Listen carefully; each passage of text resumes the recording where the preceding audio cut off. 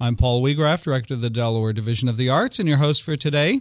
In the studio with me today is the Park Superintendent from First State Heritage Park, Sarah Zimmerman. Welcome, Sarah. Hi, Paul. Nice to be here today. So glad to have you here with us today. The parks are one of the Division of the Arts partners in our programming throughout the year, and I understand First State Heritage Park is kind of a collaboration between Division of Parks and Recreation and the Historical and Cultural Affairs. Division of Historical and Cultural Affairs, or am I not correct there? You are correct. We're actually considered a park without boundaries, if okay. it were. We're right in the heart of the city of Dover, and we connect the historical and cultural sites within the city. So not only do we partner with Historic and Cultural Affairs, their museums of the Old State House Museum, the Johnson Victrola Museum, and they also run the First State Heritage Park Welcome Center and Galleries. But we also have the Biggs Museum of American Art, as well as the Delaware Public Archives, that all work together in harmony in the city of Dover to provide a good experience for our visitors. Now, how far back does this venture go, the First State Heritage Park? It's a relatively new venture. About 10 years ago, the planning process started, and then we've just kept building from there. So officially, I think about 8 years ago, programming started. And how are the various partners, for lack of a better word, identified to be part of this collaboration? We have a lot of different ways to identify. Sometimes for visitors, it's not as important for them. They don't really care, but we have program guides in our website and other things delineating all of the different partners that are part of it. And what is your role as park superintendent? My role as park superintendent is to make sure that everything runs smoothly. So whether that be setting up events, putting together programs, or just going to a lot of meetings as far as making sure everybody's on the same page, which is the important thing. Communication is really the important part. So you listed a collection of sites that are part of this Park Without Boundaries. But in addition to the park, the sites themselves, there's also programming involved. Exactly. Is that correct? Yeah, and beyond the direct partners, we also have some peripheral partners, like all of the historic churches in downtown Dover. So we do, on Friday nights, in the spring, summer, and fall, we do lantern tours, where sometimes characters come out and come to life and tell you their own stories. And every first Saturday of the month, we do what's called First Saturdays in the First State, where all of our sites, usually we try to pick a theme and go with it. So whether it be agriculture, transportation, sometimes it's a little bit more modern, sometimes it's prohibition. And every site that we have, whether that be Woodburn, the Governor's Mansion, the Kent County Courthouse, we try to do programming that is related to that so that people can come and get one big experience and have a great day. And I understand you have coming up on Saturday, November 1st, an annual event? Yes, we have our 5th annual 18th Century Market Fair. And basically, we are going to turn the green back into the 18th century. So we take the historic square and we bring in all kinds of artisans and tradespeople and tents and all sorts of things to recreate the atmosphere of the autumn market fairs. And in the 18th century, those were very popular events. For a little while, they were so popular they got banned because people weren't doing any work. They were going to the market fairs. Our market fair, since it's only one day, it hasn't been banned yet. But we're going to have sights and sounds, animals. We'll have handcrafted items for people to purchase. We'll have craft demonstrations for people to watch. There'll be tasty treats. There'll be all kinds of hands-on activities for the kids. There'll be all sorts of things for people to do. Now, what kinds of crafts will be represented, and where do the artisans come from? The artisans come from all over the place. We have local artisans. For example, our blacksmith is from Felton, and he's been doing it since 1988. He just travels around and demonstrates the craft of taking your hands and molding metal. And then we have new this year is a glassmaker, and he's coming to us from Colonial Williamsburg. And so he's going to set up shop in the John Bell House and have all of his wares for sale. And he started out as a tradesperson. He was an apprentice. And it's a family affair because now he's taught his daughter his craft as well so that she can take over the business from him. So we have quite a range and variety. I think the farthest is from Ohio, and the closest is from Dover. Mm-hmm. We have all kinds of people. There'll be handcrafts like knitting, spinning, embroidery. There will be some people who will tell you how to take care of a cough. If you, in the 18th century, seem to have developed any sort of cold, which is very appropriate in this time, there'll be silhouette makers, there'll be painters, there'll be all different woodworkers. There will be, I'm almost afraid to name them all since I might forget somebody. Sure. But the demonstrations that are done, these are demonstrations in the style of the period of the 18th century. These are done without electricity. The only thing we're going to use electricity for is to heat up the hot cider. And so hopefully we'll have great weather, so that'll be just perfect. But people can go and watch, which is something that many people have no personal experience with, seeing somebody use their hands to make a craft, especially children. And so this is a great event to allow families to experience it together. A lot of parents and kids can see it and then talk about it, or see it and then try it themselves. We have quite a few hands-on activities where the kids can then, with their parents' help, try to make a slate button or something like that, where they wouldn't otherwise be able to try that. Now, is there a cost for admission? It is absolutely free. The event itself is from 10 a.m. to 4 p.m. on the green, and the only thing you might want to bring money for is in case you want to buy one of the vendors' demonstration wares or some food. The Century Club is having what's called the Market Fair Inn, so they'll have all kinds of pulled pork, hot dogs, sandwiches, drinks, fall treats, and so it'll be an all-day event, so bring a little bit of money for lunch. So this is located primarily on the green. Are any of the venues that are part of the First State Heritage Park open? Yes. The old State House, for example, is going to be open for tours all day. Which is right there on the green. Which is right there on the green, as well as the glassmaker is going to be located in the John Bell House. And the English country dancers might be dancing in the old State House as well. So everything that takes place, it's mostly going to be outside on the green, but the Century Club, the Bell House, and the Golden Fleece Tavern, which is now known as the Park Green Galleries, will be open as well. And that's right on the one corner of It's the on green. The corner of State and the Green. And inside the Golden Fleece Tavern, well, the site of the Golden Fleece Tavern, Elizabeth Battelle is going to be taking up residence once again. And so she's going to be there telling you all about her experiences running the tavern in the 18th century, maybe telling you a little bit about the prestigious delegates that visited her while she was running the tavern in the 18th century, and telling you a little bit about what life was like in the 18th century for her. I was going to say that tavern was a pretty important meeting place for early Delaware legislators, correct? Yes. Believe it or not, the old State House wasn't around when Delaware ratified the Constitution in 1787, and so the delegates met right there at the Golden Fleece Tavern. And so Elizabeth Battelle was host to all 30 delegates, and they decided to ratify fully, freely, and entirely the Constitution, which is what made Delaware the first state. And so people will be able to visit the site where Delaware can claim the first state happened. Now, with the craft fair, is that the correct term? Craft fair? Market fair. Market fair. You mentioned the English country dancers. Any other kinds of performances or yes, there are quite shows a few type things? There are quite a few things. One thing I'm very excited about this year is our Market Fair minstrels.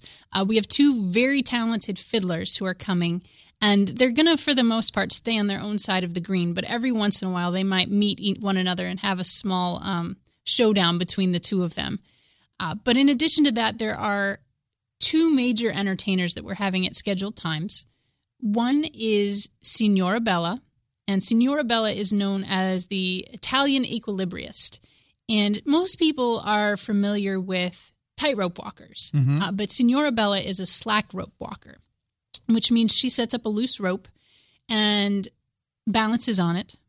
But she doesn't just balance on it, she also juggles. And in addition to juggling pins and other things like that, she also juggles flaming torches. So her show is quite entertaining. Kids and adults alike really enjoy Signora Bella. So wear your flame retardant overcoats. Yes. Fortunately, our audience is far enough away that they're not in any danger. She has the grass and space, and we do have a fire approval. But she is one of those entertainers that's really engaging. Every once in a while, she'll pull someone out of the audience, and they'll be her lovely assistants, or not so lovely assistants if they prefer. But she can really get the crowd going. She has them cheering. And even if it doesn't work out so well, she can usually turn it around and make it quite a performance. So many of your artisans will be there from 10 o'clock to 4 o'clock, and you can see them at any time, and there are other scheduled performances. Is there a website or somewhere listeners can go to get information about the actual schedule for the day? Yes, everything market fair related is located at www.destateparks.com/market fair. And there they can find the schedule of events. They can download our event program, which is going to be coming out in the newspaper. We have also pictures. We have lots of posts on Facebook about different special things that are happening. And one thing that we have this year that is relatively new is we're going to have a First State Heritage Park photo contest.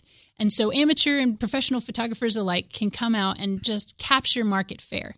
And they can enter our contest. The information's all on the website. And if they are chosen to win, we have a couple different categories. They will win a Delaware State Parks annual pass. And perhaps their picture will be featured in next year's promotion as well for market fair.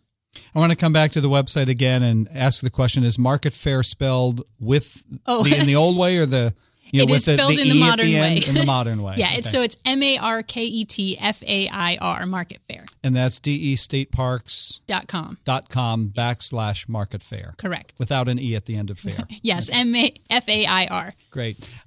Much to pursue about the First State Heritage Park, but first let me remind our listeners you are tuned into News Radio 1450 WILM and 1410 WDOV. Our guest in the studio today is Sarah Zimmerman, the Park Superintendent for First State Heritage Park in Dover. Sarah, many different venues as part of this Park Without Boundaries, as you describe it.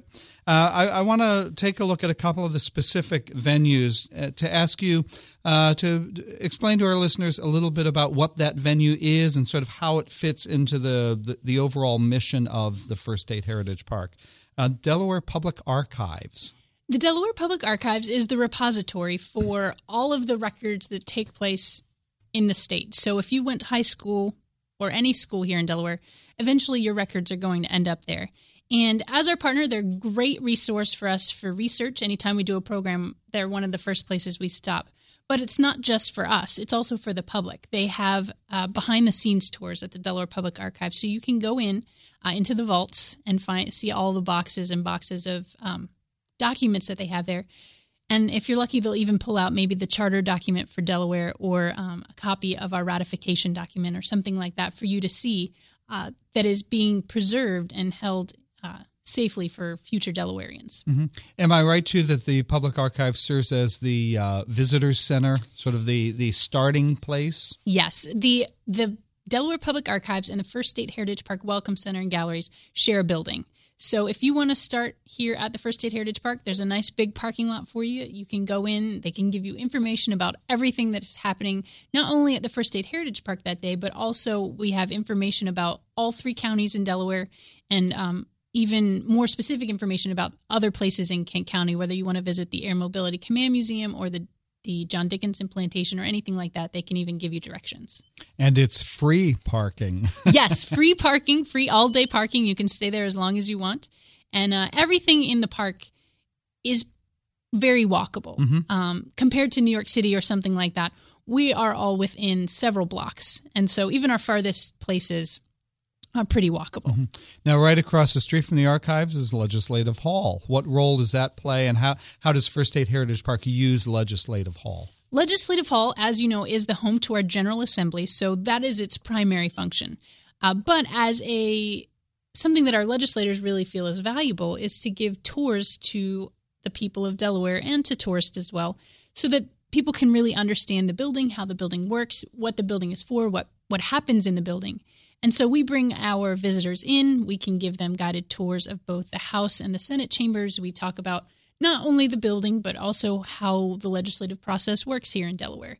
We can talk about the historic paintings that are in there. So we can touch on a lot of different things.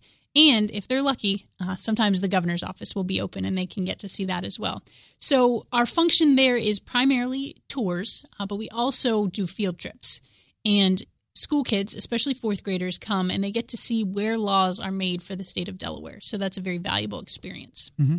And then down at the other end of the Legislative Mall is the Biggs Museum of American Art. Yes. The Biggs Museum of American Art is one of the premier collections of decorative arts that we have. And the Biggs Museum, also a great place for field trips, but it's one of the places you can go in. There's 3 floors. They're in the middle of some renovations, and they have made it a really cool space. So they have their permanent collection, but they're also bringing in a lot of changing exhibits, local artists, some really big exhibits of art as well. So you never know what you're going to find there at the Biggs Museum. Right. And with their fairly recent partnership with Delaware by Hand, they feature a number of, as you mentioned, local artists and crafts people with their own collections. And the Delaware by Hand, they're having their holiday market as well, and it's going to be on November 1st from 10 to 4. So it's a nice partnership that modern artisans who are making all different kinds of art are going to be featured at the Biggs Museum. And then just a short walk up the sidewalk to the green is where our 18th century and our historic artisans are going to be. So not to jump into the holiday season too early, but it's a great opportunity for people visiting the market fair to both see the 18th century craft work, but also contemporary art. It's never too early to start planning for the holidays. I always plan too late. Now, you mentioned the Old State House previously. A little more about that. It's the role that it has played in Delaware's history. The Old State House was first used in 1791 as our capital. So it was technically our third capital, if you are counting. And it's a beautiful building that they have used as our state capital. It got outgrown in about the 1930s, and that's when it moved to Legislative Hall in 1933. After that, it was still used, but it wasn't our capital anymore. And it's undergone a lot of renovations, and it is now a beautiful museum that focuses on our history of our capital. And so the State House is a wonderful venue, not only for like the English country dancers to be dancing in a setting that really fits that time period, but it's also a source for modern entertainment as well. This winter, we're going to be featuring the Friends of Folk, and they're going to be doing concerts on the first Fridays in December, January, and February at the Old State House. Oh, that's great. Now, I know in the past during the market fair, the John Bell House has been open, I believe, to serve refreshments and that. Will that be open again? Yes. This year at the John Bell House, instead of refreshments, we're going to have the glassmaker. He's going to set up shop in there. You did mention that, right. And, but it will be open for people to see. It's open all the time. That's where we take our walking tours start on a regular basis. It'll be a little busy for walking tours at Market Fair, but if you want to stop by and visit anytime, walking tours of the green happen there. And then we also teach school children when they come on field trips about what life was like in the 18th century. So how do you get water? How do you take a bath? How do you do things without electricity and that sort of thing? Now, the John Bell House is kind of a unique building on the green. What sets it apart from the others, and who is John Bell, and what's that whole connection? Well, the John Bell House is very unique on the green in that it's easy to give directions. It's the tiny little wooden building on the green. But believe it or not, it would have been a pretty common construction when the green was new. From the 1730s or so, it's the oldest wooden structure on the green, and most other wooden buildings around the green have burned down. That's a fate that befell the Golden Fleece Tavern, the Fountain Hotel. A lot of buildings around the green burned down, and so that we have it is a very exciting. That it's an example of what the average person would have been living in. Now, the John Bell House is so named because John Bell, a merchant sailor from Philadelphia, moved down here and purchased the whole corner lot. And right next door to our building, he ran a tavern. The tavern was under the sign of the King George. Later, that wasn't a great name, so it became the George Washington. And then it evolved into the Fountain Hotel as well. And so because he owned the whole property, the building that we have actually worked as his workshop as first. So it is named in honor of him. And it's one of the tricks we ask people, so who's John Bell? And they feel a little guilty for not knowing. But the reason we named it after him is because he is the average person. He's just a regular guy in Dover whose name may have survived, but everyone, I can guarantee you, in 18th century Dover was well familiar with John Bell, even though we aren't today. Now, you say his background originally was? A sailor. A sailor. What brought him to Dover? I'm not entirely sure. I think he was retiring from the life and looked to buy some property. He came down with his wife, and he had a son, John Bell II, and then John Bell II had a son named John Bell III. And so it went through 3 generations of the Bell family that really settled in this area and made it their home. The other venue I want to jump to now, it really, I think, represents an interesting aspect of the diversity of what you can see in the First State Heritage Park, and that's the Johnson Victrola Museum. Yeah, the Johnson Victrola Museum, sometimes people see it as a little bit of an outlier, but it really does help us span the centuries of Dover's history. It's dedicated to Eldridge Reeves Johnson, who didn't do very well in school and was told that he wouldn't make much of himself.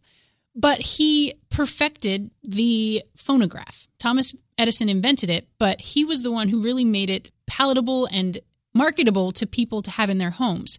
And so he founded the Victor Record Company, which is an incredible story about how you can actually thank him for a lot of the Beyoncés and other artists that we have today, the divas, because he was the one who courted artists and convinced them to record their voice.